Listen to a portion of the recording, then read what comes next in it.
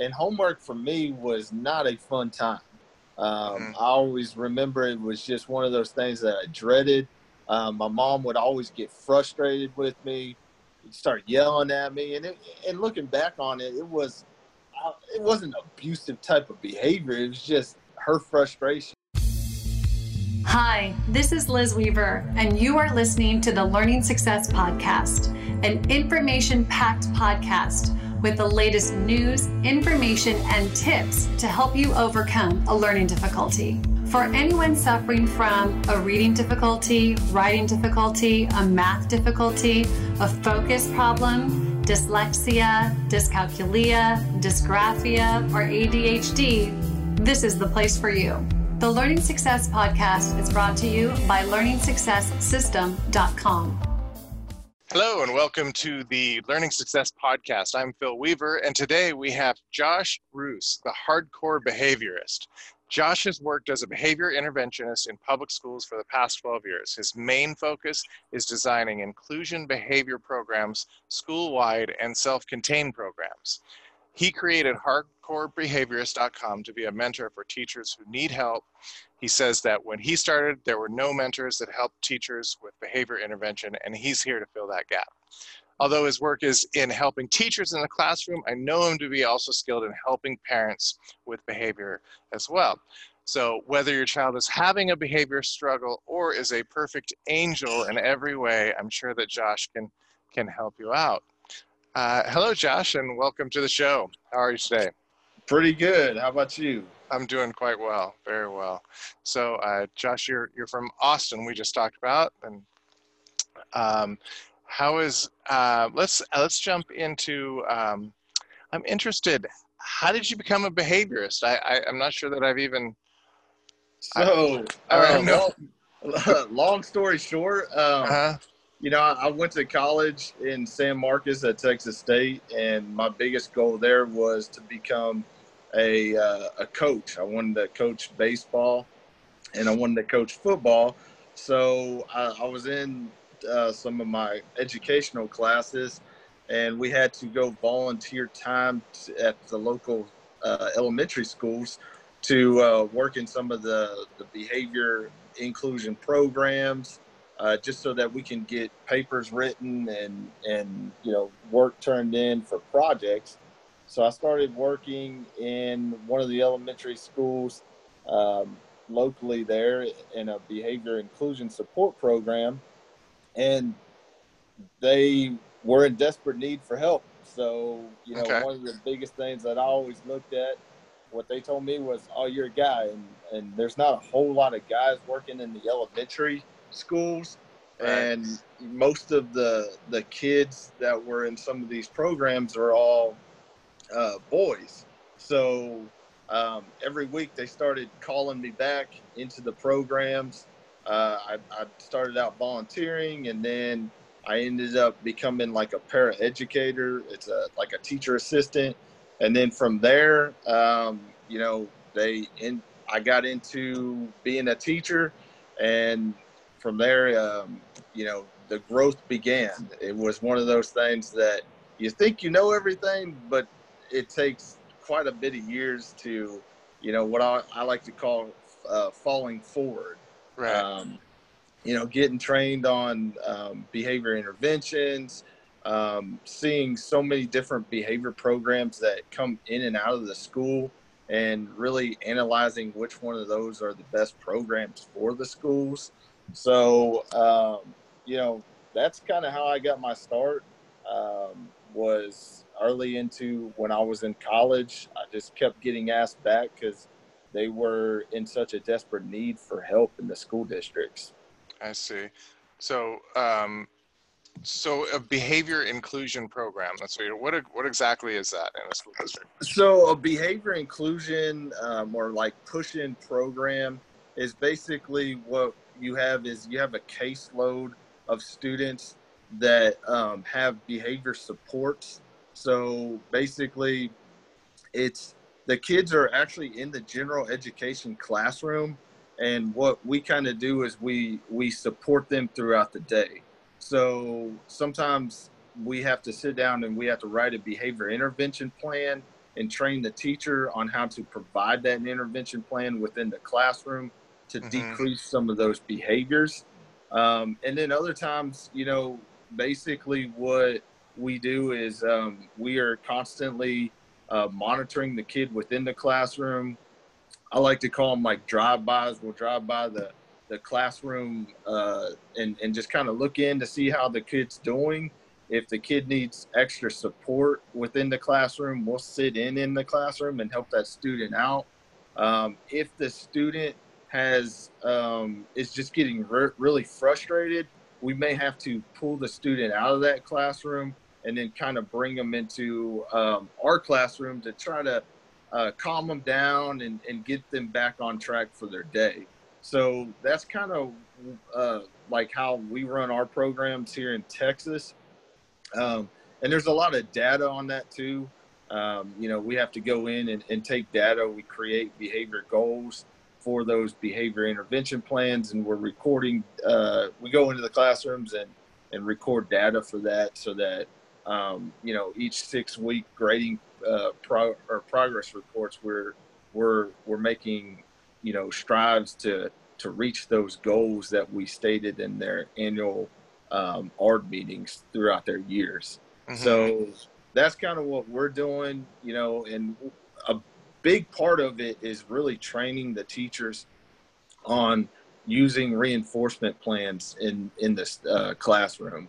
We have to sit down and train that teacher. We also have to take the student out and really get a reinforcement plan going.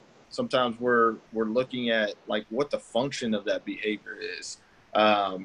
Teachers tend to struggle when that behavior starts escalating. Let's call an administrator in there, or let's get somebody in there to remove the student, and students start learning, well, if I don't like this particular subject, I'll just, have a behavior issue, then I can get pulled out. So our goal was to try to go in and prevent some of those things from happening within the classroom by providing a intervention that teachers can use to decrease those behavior problems. Right. So probably typically without training, somebody might not have some really good tactics for that. Exactly. Yeah. Exactly. Interesting. So you mentioned before we started the podcast that the earlier ages that there's a lot more problem. Yes. So, with where my career ended up taking me was as a behavior specialist. So I actually got the opportunity to work with four districts, and most of our behavior problems come out of the elementary schools.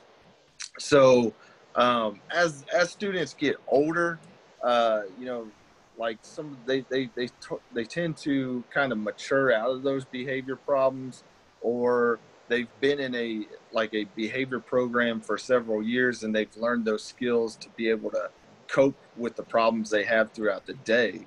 So usually some of our major issues are coming from that elementary schools, because the biggest thing is trying to provide those kids with the correct social skills that we're trying to teach replacement behaviors, and just trying to really get good reinforcement plans for those students so that they can learn how to deal with the behaviors or the anger that they're having at that exact moment, and use other skills so that they can work through those problems.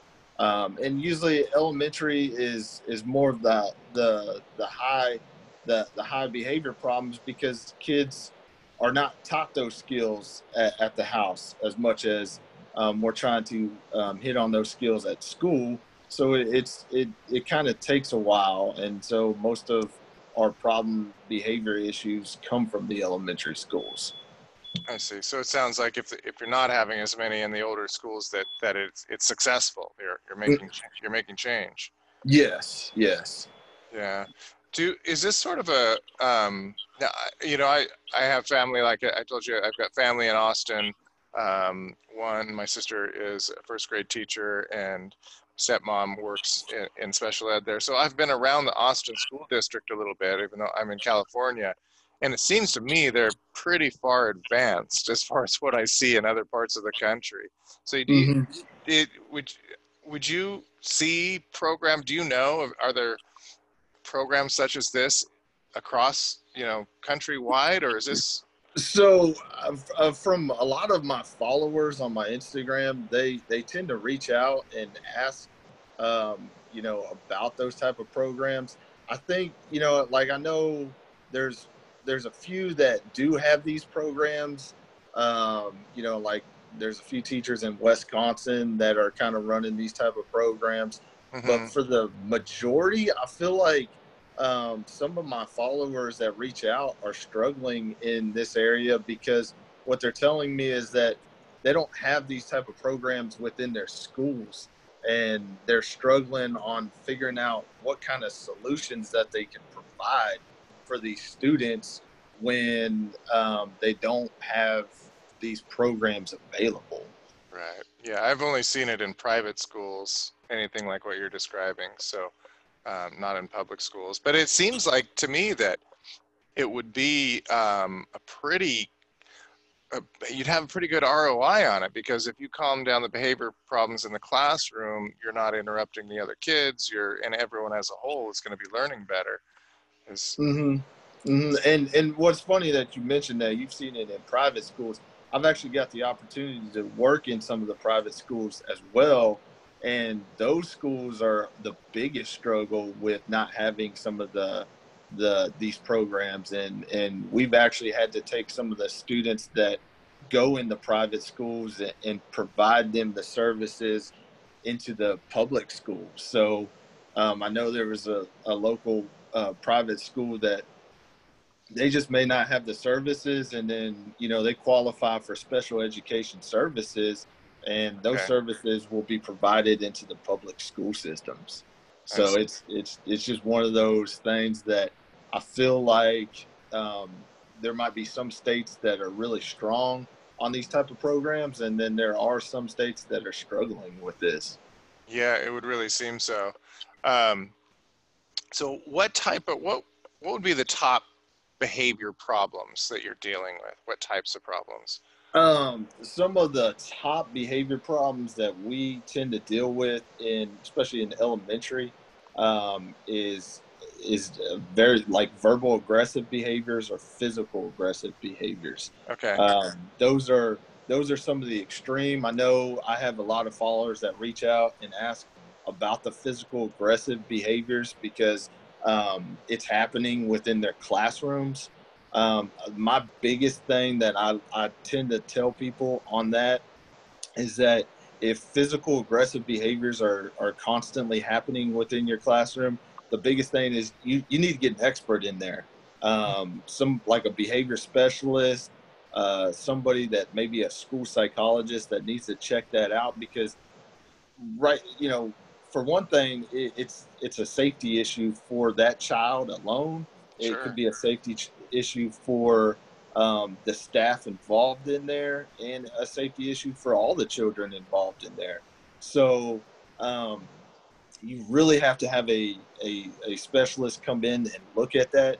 And that might, and that's where we kind of tend to go into more of the self-contained area, because if a kid is having very physically aggressive behaviors, then we're going to have to really do some one-on-one work to decrease that behavior problem. And we might not be able to do that within that classroom setting. Sure. So that's when we start looking at how much behavior support are we using? How often is this kid outside the general education classroom? Because now we're looking at those are direct behavior special education minutes that we're providing that child, and we may end up having to really teach those skills in a smaller setting, if not one-on-one, and then slowly start putting that child back into the regular classroom as the year goes on.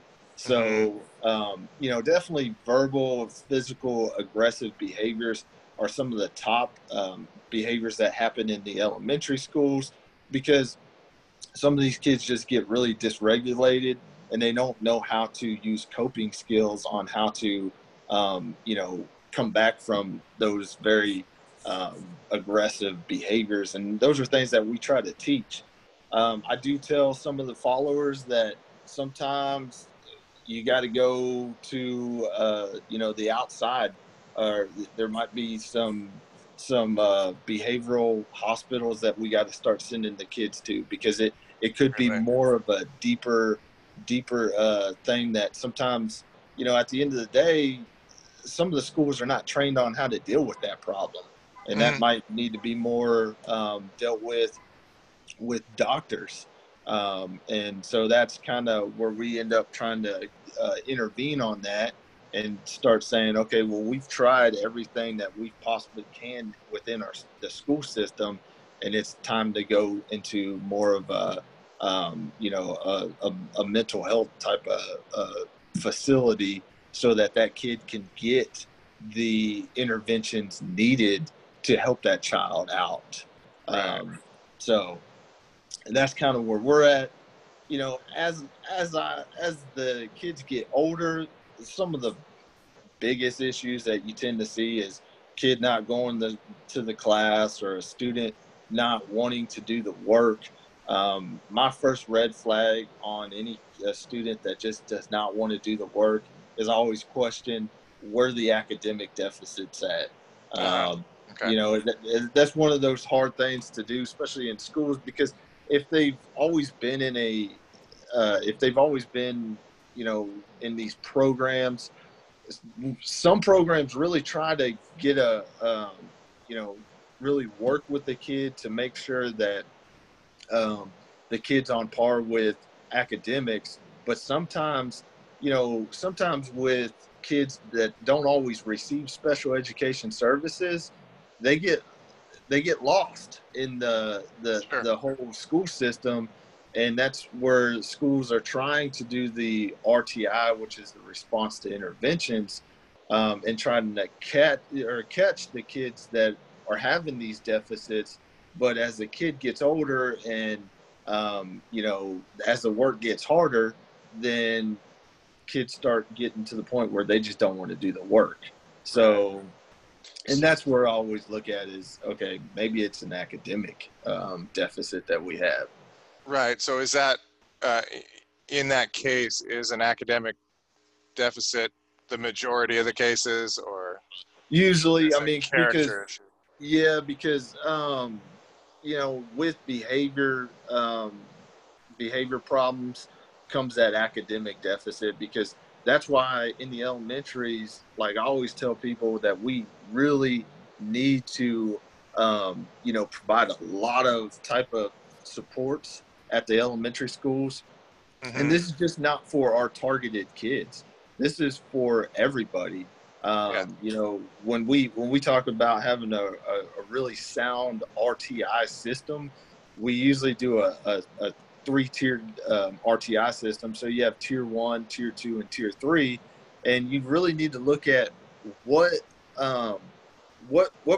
kind of interventions are you providing at each tier. So a tier 1 is going to be more like 80% of your students should be able to do this and get through school. And then you have that tier 2 where it's starting to get where you're trying to break down some of the programs that you can provide to students, so that you're trying to prevent them from entering more of that tier 3, which is some of that special education services through behavior supports that we offer. Okay, so that's interesting that you mentioned not just the behavior problems, but all the kids need to be, and that you said later on when things get more difficult, that's when things may arise. There are two situations that I'm familiar with that are not diagnosed early. Typically, the data is showing one is ADD, not ADHD. ADHD shows up pretty easily, right? But ADD, I know of a lot of kids that they didn't figure it out until college, and because And then the other thing is girls. So we've got data, a lot of data showing that. So we've got an online dyslexia test and a couple of different learning disabilities tests, and we looked through the data. It was about 40,000 submissions, and what we could see is that the boys, the parents were looking at these. The boys, the majority were looking at it at like age 8, 9. And these are coming out. And the girls, it was 16, 18, 21 that, so obviously I'm sure it's not arising in girls at the point. I think that it's probably they're emotionally more intelligent and therefore easier to hide these things. So is that something that you would kind of look more closely at, or? I would definitely kind of look at that too. The one thing that I know in the state of Texas is that dyslexia, I believe maybe, I want to say about 2 years ago, or it might have been last year, is that umbrella just started falling under the special education services. Right. And I know in other states it wasn't though. So that becomes big time on that end. And sometimes a lot of that doesn't get caught, or they don't catch that until these kids really start struggling. I know one of the biggest things is that RTI system. And I think right now, since, from my understanding, is since, I don't know if you've heard, but Texas, I think there was some kind of suit on Texas capping the rate on students entering special education services. Okay. They were saying something, it was like 8%. So people were getting upset on that and saying, how can you say it's 8%? Where's this number coming from? Anybody can possibly have these kind of deficits that should be receiving special education services. So now it became an open rate. And that means parents can refer students into special education if they're thinking that there are problems. And so what we ended up having last year was that we had a high rate of students needing to be tested for special education services. So that's when we have the school psychologists or the DIAGs come in and do assessments to see where their deficits are. And then us as a behavior specialist, we had to go in and do the behavior side of the assessment as well.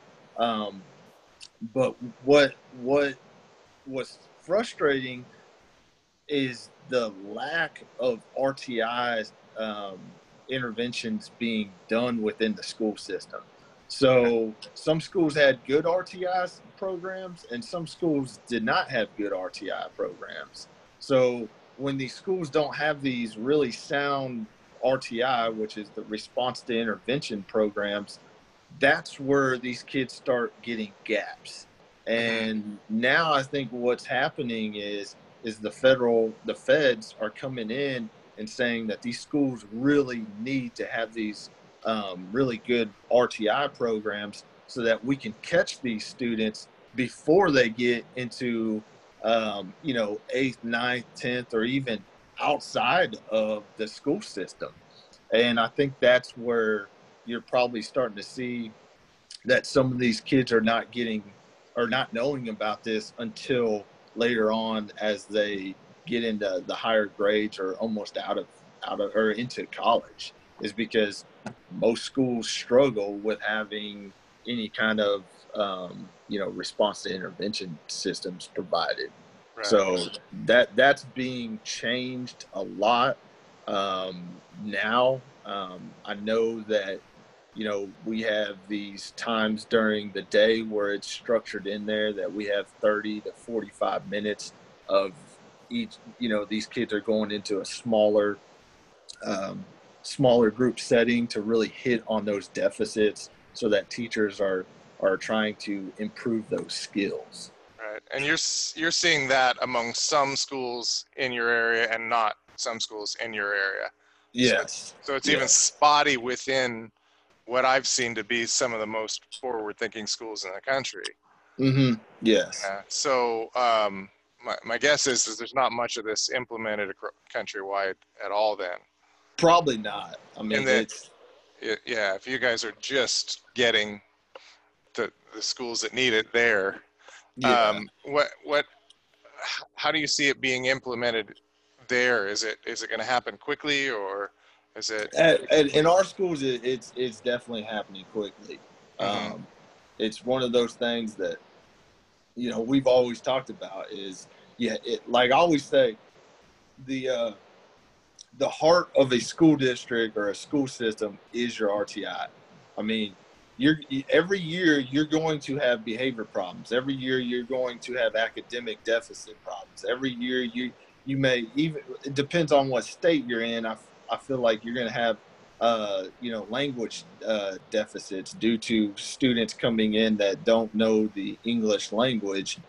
So those are some of the top areas that you're going to have problems. And as a school system or somebody that works in a school system, it's like those are the three main focuses that, in my opinion, we need to look at and know about, like, every year. Those are going to happen. And what are our programs that we're going to be providing so that we can teach these kids the skills that they need to, close those gaps on those deficits? Yeah. What about the kid, you're talking about all spectrums of this, and it's interesting you're talking about the kids, it seems like more in the middle of the spectrum, they might be the ones that fall through the cracks. Is that? Mm-hmm. Yeah.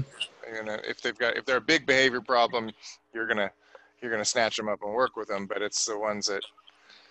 It's the ones that don't tend to be a major behavior problem, or the ones that tend to they're passing their classes, and it's not a major academic deficit for them. So it's the biggest thing is it's what we're hitting on is like you said, the ones that are showing us all the red flags, having the major behavior issues or having the major academic deficit issues. And those are the ones that we're focusing on as much as we can. Right. So it's yet these ones in the middle are going longer and probably causing even more emotional struggle with them and loss of self-esteem, loss of self-confidence. I see that, and I just talking more so. I see that in talking to adults, looking back on their history in school and realizing that how their behaviors changed. Even in one talking about like who he hung out with. He was really bright guy and really athletic, yet he tended to hang out with more of the troublemakers, the ones who were smoking cigarettes or whatever else, and on school time. And because they didn't ask the questions, he felt more hidden. I think more hidden away among those peer groups.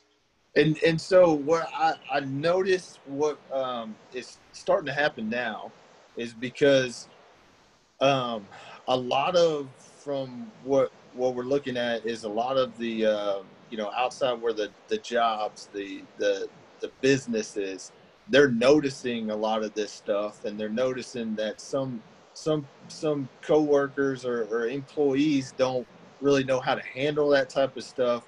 And so what they're asking is, are these skills being taught in the schools?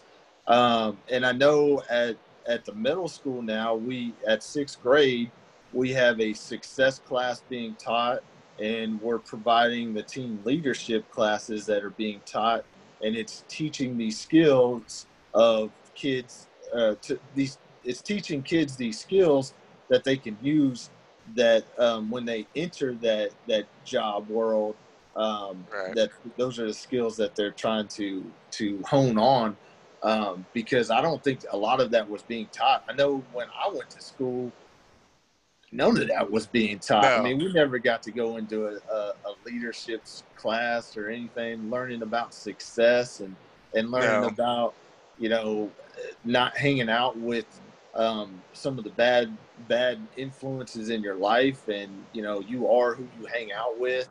So that is definitely right. big time right now that I'm starting to see. It's a lot of the career technology courses that are coming in, because I think right now, you know, like when I went to school, everything was college. You know, that's all they ever did was say you got to go to college. Now they're looking at more, okay, yes, college is an option, but there are trade schools, and some of these trade schools are actually paying more than once you get into that job, you're actually getting paid more than some of these jobs that people have college degrees in. Yeah. So a lot of college degrees you can't get a job with. So that too. Exactly. Seeing a lot of that. Yeah. But that's really good news. I mean, the things that are not taught in school or have not traditionally been taught in school are some of the most important things in life. Yeah. Success skills, money management, things like, you know. And that's it. And that's that.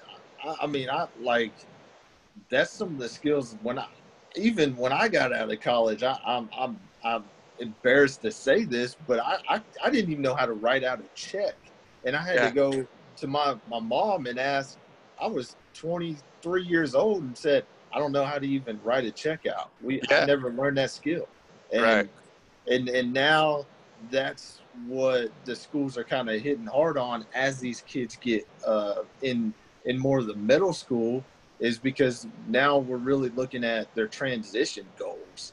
You know, what are these kids going to be looking at outside of the school? Are they going to college? Or are they, you know, can we provide some programs to get these kids to know that there's other things out there that they can go into? And so that's being hit pretty hard that I'm seeing in the state of Texas right now. Yeah, well, Texas leads the way as far as I've seen. So that's fantastic. It really is. So let's talk about, you know, behavior issues come up around like homework time with parents is one of their biggest struggles. Let's kind of go into that. Now, I know, you know, parents are always doing their best.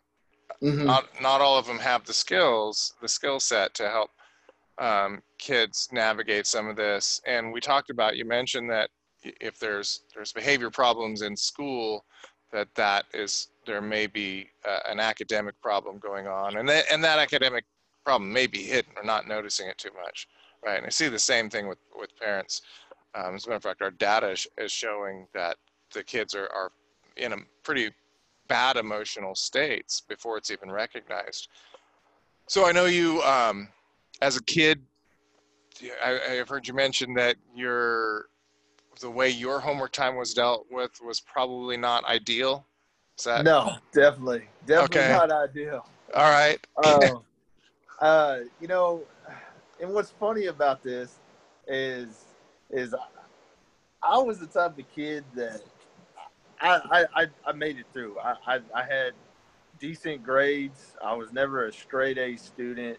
You know, I got into the whole behavior specialist world and hanging out with a lot of school psychologists. I still struggle with spelling, and they swear, my coworkers swear to this day that they think I'm dyslexic, and so that was really never tested back in my day. And so, you know, math was a big struggle for me. Reading was a big struggle for me. But my little brother, he got it. I mean, he understood it, and it was no problem for him. And just going through homework, all what happened was, you know, why is your brother, how come your little brother can do this and y'all can't? It was just a power struggle the entire time. And homework for me was not a fun time. I always remember it was just one of those things that I dreaded. My mom would always get frustrated with me, start yelling at me. And looking back on it, it was It wasn't abusive type of behavior. It was just her frustration of. But your interpretation, no matter whether it was abusive or not, your interpretation of it. Exactly. At that age. Yeah, it was just I didn't like it. I didn't like it, and with that, my mom wasn't trained in how to teach homework to kids, so that wasn't her area. But looking at it, from where I'm at now, at that homework time, my biggest thing with homework is you got to know that one thing that parents should know is that homework should never be a new skill being taught to kids. Right. Homework is definitely one of those things that it should be a skill that's already known, and they're just practicing that skill. And sometimes teachers don't always go down that route. And that would be my first question, is that if I knew one of the kids was like struggling with homework, I would be like, okay, do you know the skill? I mean, why are we doing homework on a new skill? Because, when a new skill is being taught, for parents, I can see some of the homework being a little bit easier at the elementary, especially like in math or something like that. But as that student gets older, and I struggle with this, trying to help kids out in the schools with like algebra. Some of those skills I don't even, I forgot about. So with any kind of homework, that skill should already be there. So the student shouldn't be struggling as much in that area.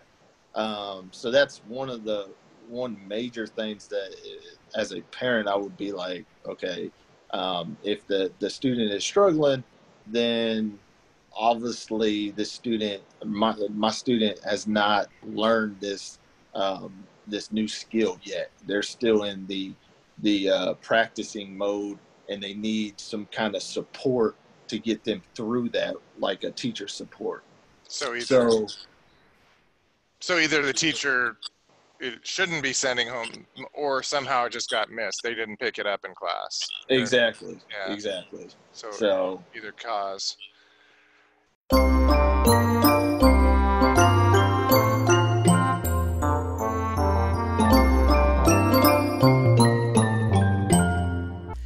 Do you have a smart child who is struggling in school? Are you feeling overwhelmed? Do you feel like the struggle is holding your child back from their true potential? Maybe the anxiety and worry over your child's future just beats you down every day. You don't have to live that way. Learn how to stop a learning disability from becoming a life disability. A child with a learning disability is stressful for the child and the parent. The disability may be eroding their confidence and shattering their self-esteem. Other people may perceive your child as unintelligent and antisocial. If not addressed and fixed early, the child may develop permanent challenges later in life when looking for a good job or meeting a potential spouse. Our current school system does not know how to properly help our children, but at Learning Success, we do. We've created a system you can easily do at home with your child. And with just 15 minutes per day after school with your child, you can save them from a life of struggle and heartbreak. Learn how to unleash your child's potential and embrace their true intelligence. As a special gift for being a loyal podcast listener, we're going to give you a free trial of the Learning Success system. Try it out absolutely free for 15 days. If it is not the perfect fit to help your child succeed in school and in life, just cancel before the trial ends and pay nothing. You even get to keep the free bonuses. Go to www.learningsuccesssystem.com/podcast to get your free trial now.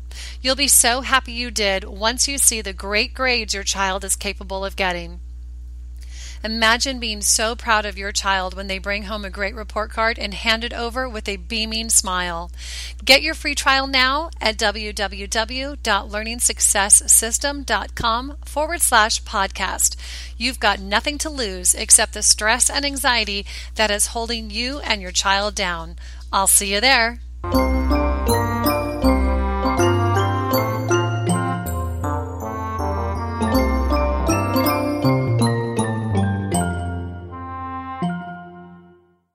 Interesting. So let's the behaviors. What when a kid, kids have lots of different behaviors when that situation is going on, right? What would be typical behaviors? What I'm looking at is like, what are the behaviors that parents might miss that is actually an academic problem? I would say complete refusal to do that. Okay. The kid just throws a huge fit that is like, and you've literally sat down with the student and tried your best to get that student to do that work, and it is just a fit that you typically don't see as much as at the house. That's where I would start raising some red flags as, okay. If the behavior is different around the homework or whatever, exactly. then it is typically, you're saying. Yes. But if that behavior is everywhere, then it's just a behavior problem? It could be a behavior problem. And that could be, that would definitely be something that would have to be analyzed. Sure. Throughout the entire, environment that student's in. But I would definitely say if you start seeing a behavior out of your child that you typically don't see, I would start looking at the concern of, okay, is my student actually learn this behavior? Has my student learned this academic assignment, or are we still trying to learn a new skill? And that's, as a parent, that if you may be able to teach that skill to your student, then it might be a different story. But sometimes these kids are bringing home homework that the parent may not know how to do. Sure. So, it's definitely one of those things that, as a teacher, I would not want to send any kind of student homework that they've not learned yet, because over the years I've seen math being done so many different ways. They've right. Yeah. So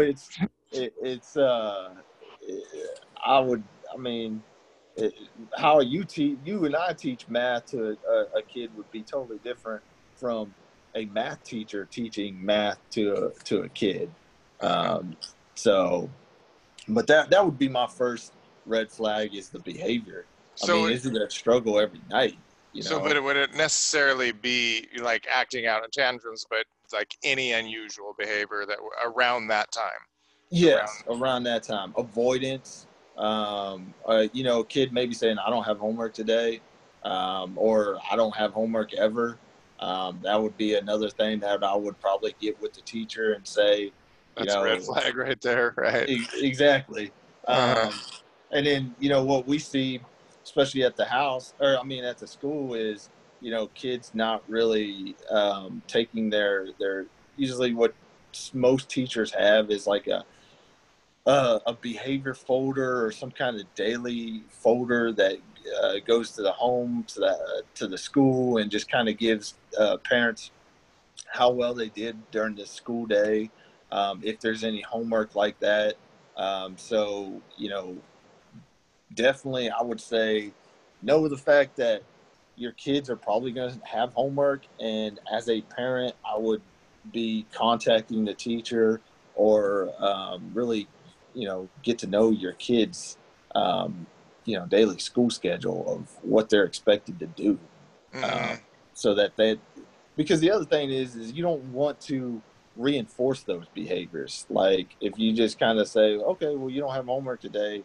Okay, then they know that they can just kind of say that and they'll get out of it. That worked, huh? Yeah. Yeah. So those are things that you definitely don't want to reinforce. Right. And I've seen a lot of parents talking about kids getting sick, headaches, even throwing up, things like that around it. Yeah. And if that's the case, I mean, it's emotional. It's emotional. Then I would question the fact, okay, if my student is doing this at home, how is my student acting at school during this time?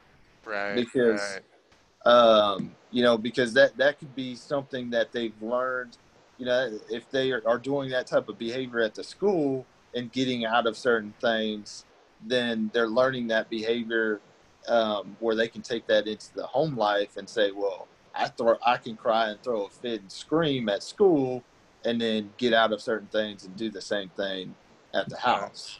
So I would say that. Would those match usually? They should. Yeah. I mean, they should.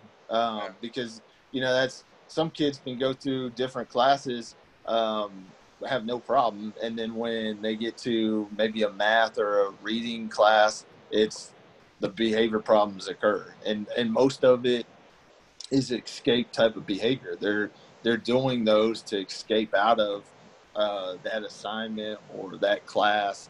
And those are really where you have to go in and provide interventions. If it's just a behavior, and it's just a behavior and it's not an academic deficit, then that's when you're going to have to probably break down that assignment. What we like to do is we call it we tend to do a reinforcement survey with the student. And try to figure out what are things that motivate them. And that's where you end up trying to break that work down and they can earn certain activities. But you're gonna figure that out ahead of time, what their bigger motivations are. That's yes. Good. Yes. So the kids, if you're just, two bulls head to head, the kid's going to win this, I'm assuming, right? Oh, kids going to win hands down. You don't have a chance. You don't have a chance. What's going to happen is you're going to go into a power struggle. And, the one thing with it is, I teach the teachers how to de-escalate behavior problems. Okay. And, it's a program that we do for the school districts that, in case it's a crisis intervention class where if things get really physically out of hand, we teach how to properly de-escalate a student, or if they start attacking you, we teach ways to kind of, get out of the way, or if you have to do some kind of containment on the student, we teach proper ways on how to do that. But the very first thing that we're teaching is the verbal de-escalation. And one thing we always tell people is that, if you got to be in charge of, you got to know that you are in charge of de-escalating that problem. So if your kid gets loud and then you get loud, you're just going to escalate that behavior, because the kid is actually going to start mirroring your behaviors. Yep. So you just got to kind of use a calmer voice, and the biggest thing is to have a lot of patience during that and really get that kid back into that de-escalated state of mind. Because the other thing with it is we talk about the fight or flight side of the brain, is that when that kid automatically goes into that behavior where it's just escalated, then they're not using their front part of their brain, and that's the part of the brain that needs to be used to figure out the problems or how to solve problems, so that they're in their backside of their brain, either they're fighting you or they're running away from you. Then you're trying to get them to do that work at that direct moment, you're wasting your time. right. That, we're the student's not even in the right part of the thinking process to get that work done. Right. So when you're teaching, you're talking to teachers about remaining calm, about bringing their voice down, that sort of thing. That makes a lot of sense. So does posture in that. I've been teaching Kung Fu for 25 years, so de-escalation is pretty something. And I've seen fight situations with men attackers come on me or other guys or whatever, and just having the right posture and because having the confidence that if it does go down, you can handle it, changes everything, because then if it does, and you're safe. But that really strongly gives you that ability to de-escalate. And I've seen situations where like it just looked like this guy there's no way he's not coming, and you're just talking cool to him, and it just goes away. Yeah, exactly. I've had a guy say like, man, I don't know what came over me. I don't know why I was acting like that, and just stopped, and just walked away. Exactly. So, yeah, it does. It bring in, and that has a lot to do with mirror neurons, our mental state, and we're projecting that out, and they can pick up that as long as we can hold that mental state strongly. Exactly. Right, without being reactive to it.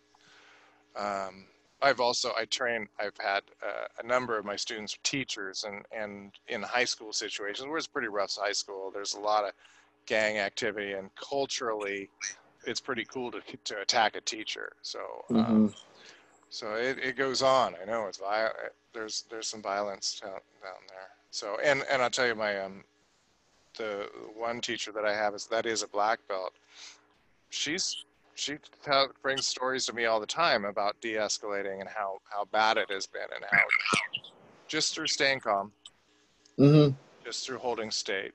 So going back to the homework, and you said your experiences, just to help parents out, like if you wouldn't mind explaining how did it feel emotionally when your parent, I mean, I know you said you wanted to get away.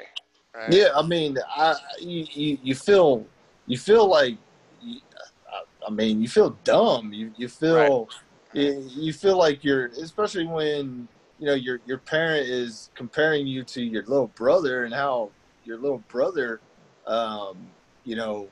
basically is smarter than you. It makes you feel like you don't know anything, and it beats you down, and it's to the point where, like I always say, you can't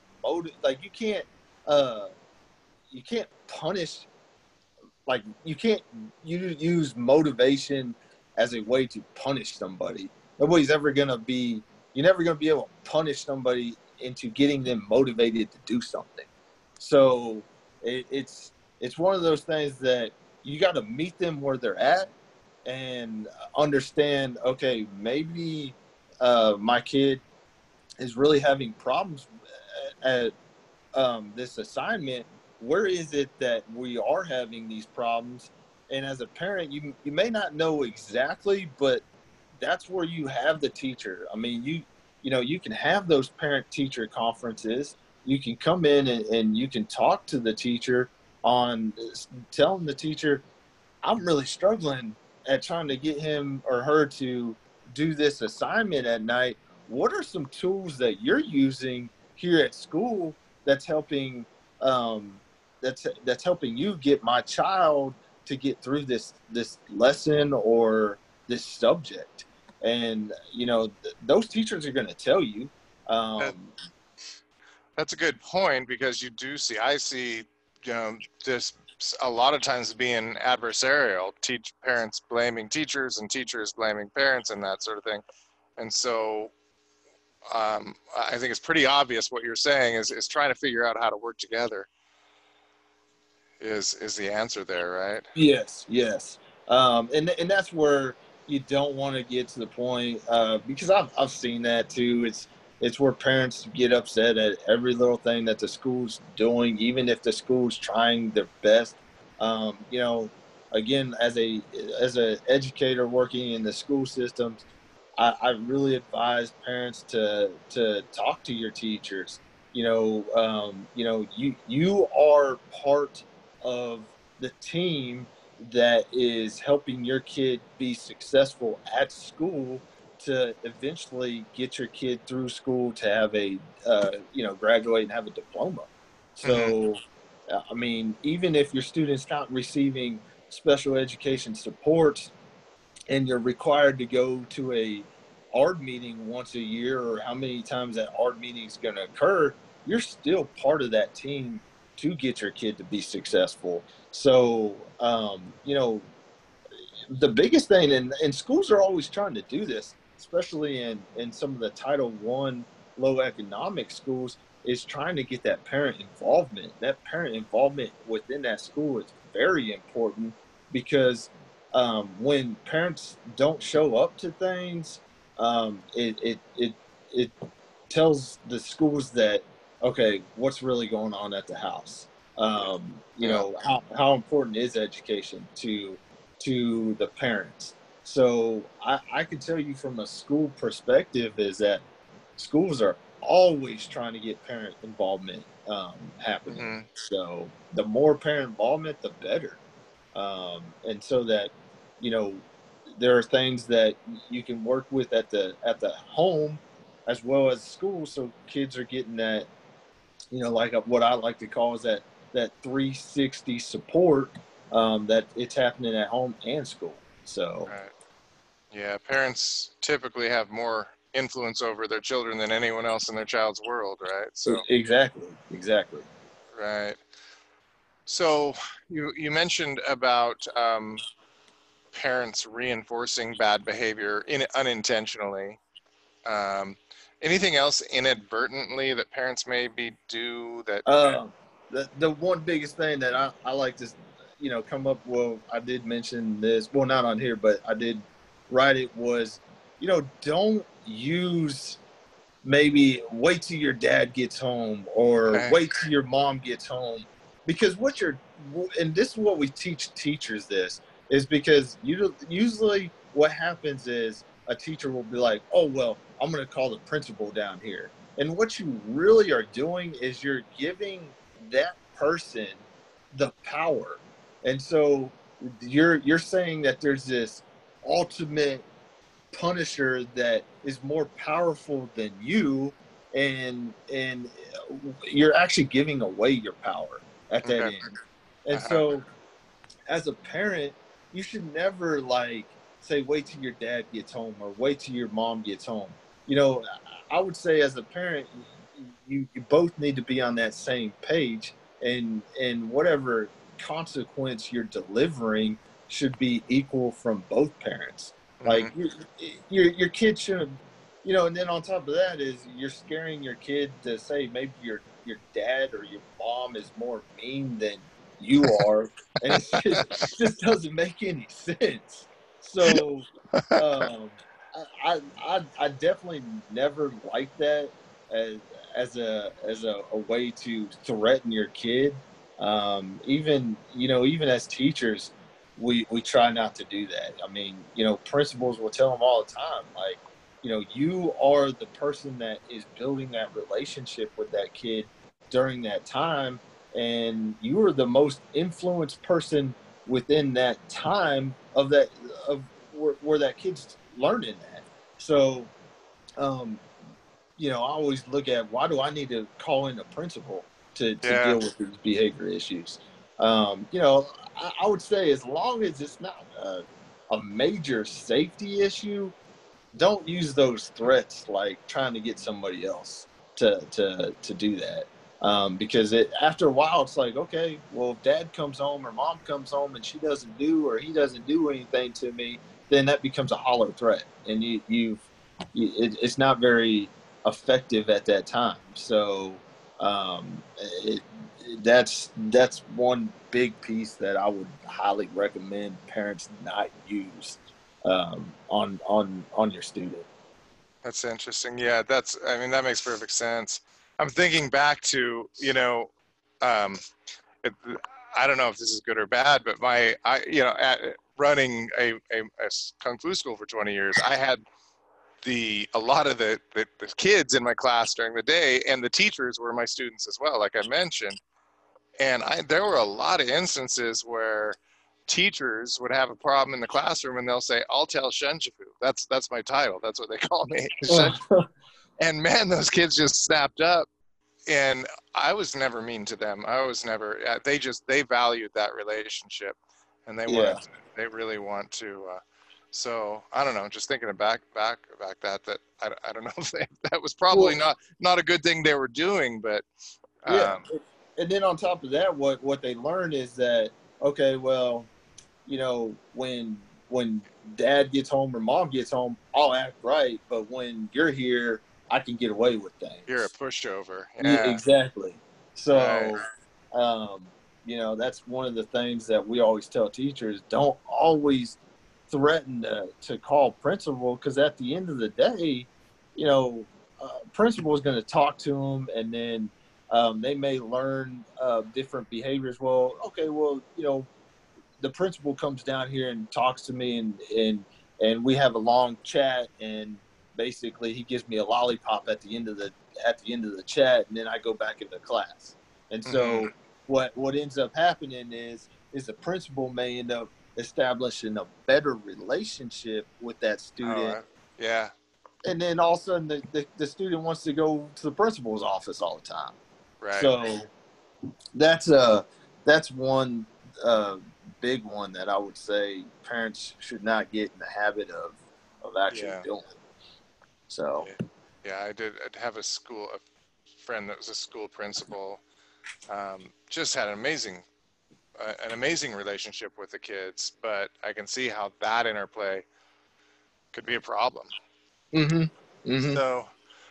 So we talked about the inadvertent problems that parents, what are the more positive things, like for getting homework done? I would definitely look at definitely what does your kids like to do at the house? I mean, there are things that kids like, screen time, iPad time. A lot of the times I see little kids that they're on this set schedule of going to bed early, and they may want to earn some extra time to stay up. And it's just one of those things that, like what we do is we provide like a reinforcement survey. And so I would say, you are the expert of your kid. You know what your kid likes. So is there anything on that end that you can provide that may be more motivating for that student to get that work done? So figure out what the carrots are and use carrots. Exactly. And, the other thing with it is you may need to break down the work a little bit. You may need to, section it off and go from there, so that it might not be a paper that looks so long to the student. Okay, so, that's a good idea.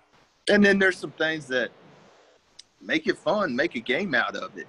I think, my biggest thing is I know with little kids, they like your attention. They like adult attention. And I think where some of us go wrong is that it's like, okay, get your homework done. And this kind of gives me some time to myself. So if you can do your homework, I get some time to myself. But what that kid ends up doing is he or she wants to be around you. So, I always look at it as a kid will always enjoy you sitting down and, interacting with them. So you can make it a fun game. If it's math, you can get shaving cream out, or you can draw numbers in the sand. There's all sorts of different things that you can do to make that homework fun. You just got to kind of be creative about it. And if you can bring out your creative side and look at that homework and try to make it a game, I think you're going to have your kids enjoy that homework time a lot more. And then on top of that is, look at homework time as interaction with your kid. building more of a relationship with your kid. Boy, that changes everything right there.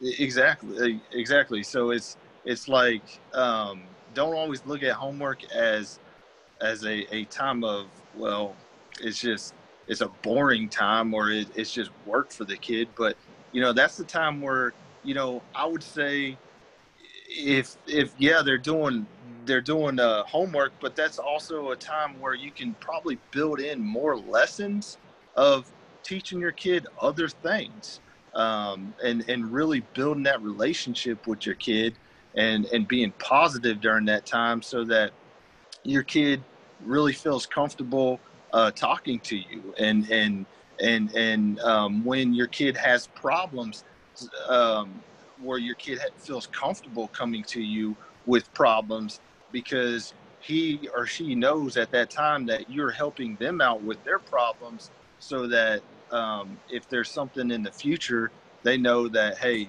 mom or dad is the person that I could talk to about these issues. That's fantastic. Great. What do you think? How do you think expectations play a role? I know that there's been a lot of studies about like teachers' expectations of students, and you mentioned like some of the Title I, if they don't have parental involvement, does the fact that the teacher knows that can it cause more problems, or are they trained to not?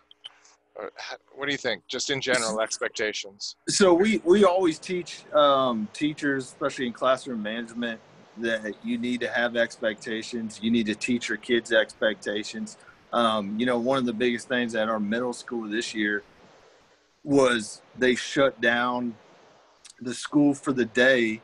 That they had 8 periods of classes that they went to, but they basically shut down the whole day, and had the teacher, their second period teacher, which they called homeroom teacher, go through all the school expectations. The teacher walked them through, the hallways, everything, just so that the kid knows what the expectations are of each area of the school. I think expectations are huge. It's like it's like this summer I went to Disney World, and one of the biggest things that I looked at Disney World was you have these massive lines of kids and parents waiting in lines, but there's expectations everywhere. There's activities within those lines that kids can play with certain things to keep them from getting distracted, that they didn't want to stand there too long. So, when I always talk about expectations to teachers, I look at expectations as think of your classroom as a highway. If you didn't have any expectations on that highway, how would you know how to properly drive on that highway? I think we'd have massive wrecks, or people would there'd be all sorts of problems. So always look at expectations as a way to structure your environment. So. Okay, by setting expectations. Mm-hmm. Yeah, and then what about the teacher's own expectations? If they think, oh, this kid is unintelligent or intelligent, I mean, are those things that they about their own? Yeah, the other thing with teachers is a lot of times it's like teachers will kind of complain, well, this kid's in the 6th grade, or this kid's in the 7th or 8th, or whatever grade they're in, that they should know these expectations. Yeah. The thing with it is that, and I always look at this as, they don't know your expectations. They don't know your expectations within your environment that you have created and set up for that student. So you have to teach those expectations. Don't assume that they know those expectations. Right. It's like if I went into the movie theater for the very first time ever, could I play with my phone during that that theater time, there's expectations that come on that big screen that say, no phones during this time. So any environment that these students go into, whether that's a new environment or an old environment, you may have to reteach those expectations, or you need to teach the expectations within the environment that you set up for that student. Gotcha. So we've talked about, these avoidance strategies. So the opposite of that, teaching kids accountability. You got any strategies for them wanting to self?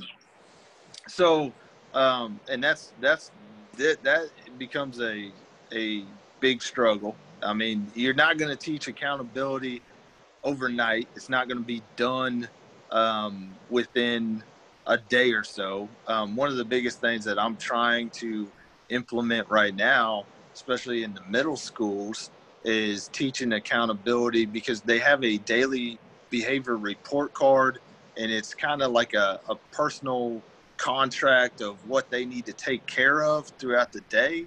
Mm-hmm. And so it's kind of like a schedule. You know how you and I will write down the schedule and say that, like 9 o'clock, I need to get this, or I need to get this done by this time, and stuff like that.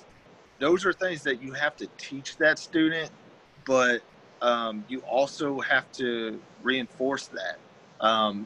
If a kid doesn't find that schedule or whatever reinforcing, then they're just not going to do it. So when you're teaching accountability, you gotta provide some kind of reinforcements in there. If they need to get certain things done, set that schedule.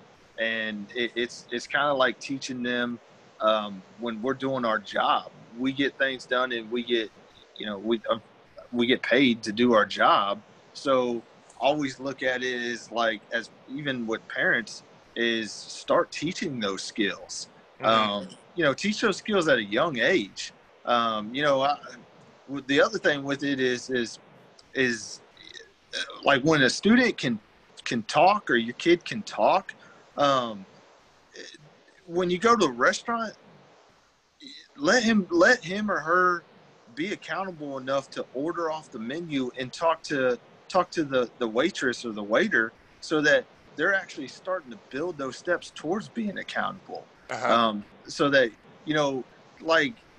I think a lot of times us as adults, we get really impatient with kids, and we want things done faster, and we end up, taking over and maybe ordering things for them or doing things for them that kid or your student already has the skill set to be able to do. And we're actually, in my opinion, robbing them from that accountability. That's kind of like doing their homework, right? They're allowing them to practice their skill set. Mm-hmm. Mm-hmm. The intent, right? Yeah. So learning versus training. Mm-hmm. Excellent. Good. And so basically, none of this is one and done, right? No. There, like we say in our office, there's no magical wand that is going to cure everything. So, it's one of those things that it's going to take time, and a lot of patience, and just know at the end that your kid will overcome these deficits, as long as you continue to teach those skills and be patient with your kid, and really work with your kid and build that relationship. That's it goes back to building relationships. Just because that's your kid doesn't mean that you already have that relationship built. Good point. Doesn't come naturally, huh? They come out of the womb, and you got exactly. Oh, right. So. Very cool. So what you just said there about if you keep at it, mm-hmm. if you keep, and you're a Texan. I know Texans are about hard work and all that. So no, that's good. This is good. I believe in it. But I know Texans, right? Yeah. I've been down there. So. Not to stereotype, but no, it's all good. it's yeah, but you said keep at it, right? And they'll get through it. They'll get through it. And your kid will appreciate in the end how much time and effort you put into it. You know, as you start giving up and quitting on your kid, all you're doing is modeling those type of behaviors. You know, it's and that's not what you want to do. You know, the biggest thing is you always want to go and teach your kids that, you know, you're going to run into problems in life, and that there is, for every problem you come across, there's a solution, and that solution's not always going to be an easy solution. That solution may cause you to work and do a whole lot of things that you don't want to do, but in the end, you're going to have to do those to get the outcome of what you most desire. So, so you're teaching grit. Mm-hmm. Yeah, very. You know, grit's known to be one of the biggest predictors of success in life. So, yeah, and so that's not one and done either, though. Nope. Josh, this has been awesome. I think you've given a lot of good advice for parents. It's not easy, right? It's not. Definitely not. Not easy, but you can do it. You can get through it. Mm-hmm. Anything else that we've missed that we haven't touched on that parents need to know? Behavior. One big thing that I would say before we end is, you know, set the daily schedule. Just because your kid's in summertime and there's no homework or anything like that, doesn't mean that you as a parent can't, you know, practice reading skills with them. You know, set a time where it's like, hey, you know, this is time that we're reading, and also if it's reading or something like that, model that it's reading time. Don't go in there and watch TV while they need to be reading. You know, shut it down and, hey, this is family homework time right now. You know, and this is scheduled out throughout every day. I mean, I'm not saying don't do it on the weekends, but you know, really model that to your kids. Modeling and consistency. So that would be my last one on what parents can do. So. Yeah, I've heard that from a lot of people who I consider to be really successful and knowledgeable about parenting, that modeling is I mean, it's pretty obvious. You know, they're gonna it's right. Key. It's the key.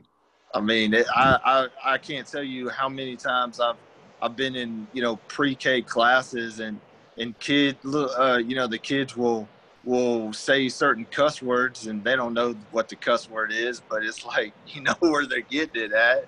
Right. I mean, so it's kids will, you know, kids are always watching the adults, and they're learning from the adults. Sure. Just know that, you know, you are their main model or their main source of how they're going to be interact in the environment. So, you know, that's one of those things that you got to keep in mind when you're working with kids. So constantly working on your own improvement. I know none of us that I know of are perfect yet. So no, and that's the thing, you know, especially in just, you know, reading into other things of success and into those type of areas is always trying to better yourself. You know, sometimes we think, well, we already have an education, we can stop learning. That's no. It's one of those things that you're doing yourself a disservice. Sure. So, yeah, lifelong learners have been shown to be the most successful in life. So, absolutely, fantastic. Yeah. All right. Well, and people want to get more information from you. I know you've got your website. I have a website at hardcorebehaviors.com. I'm also doing some podcasting. And my biggest thing is trying to interview teachers and specialists throughout the world, actually. I'm also trying to get educators and specialists to send me some of their blogs so I can post them on the website. Mm-hmm. I have an Instagram account at Hardcore Behaviorist where I'm constantly posting things on that as well.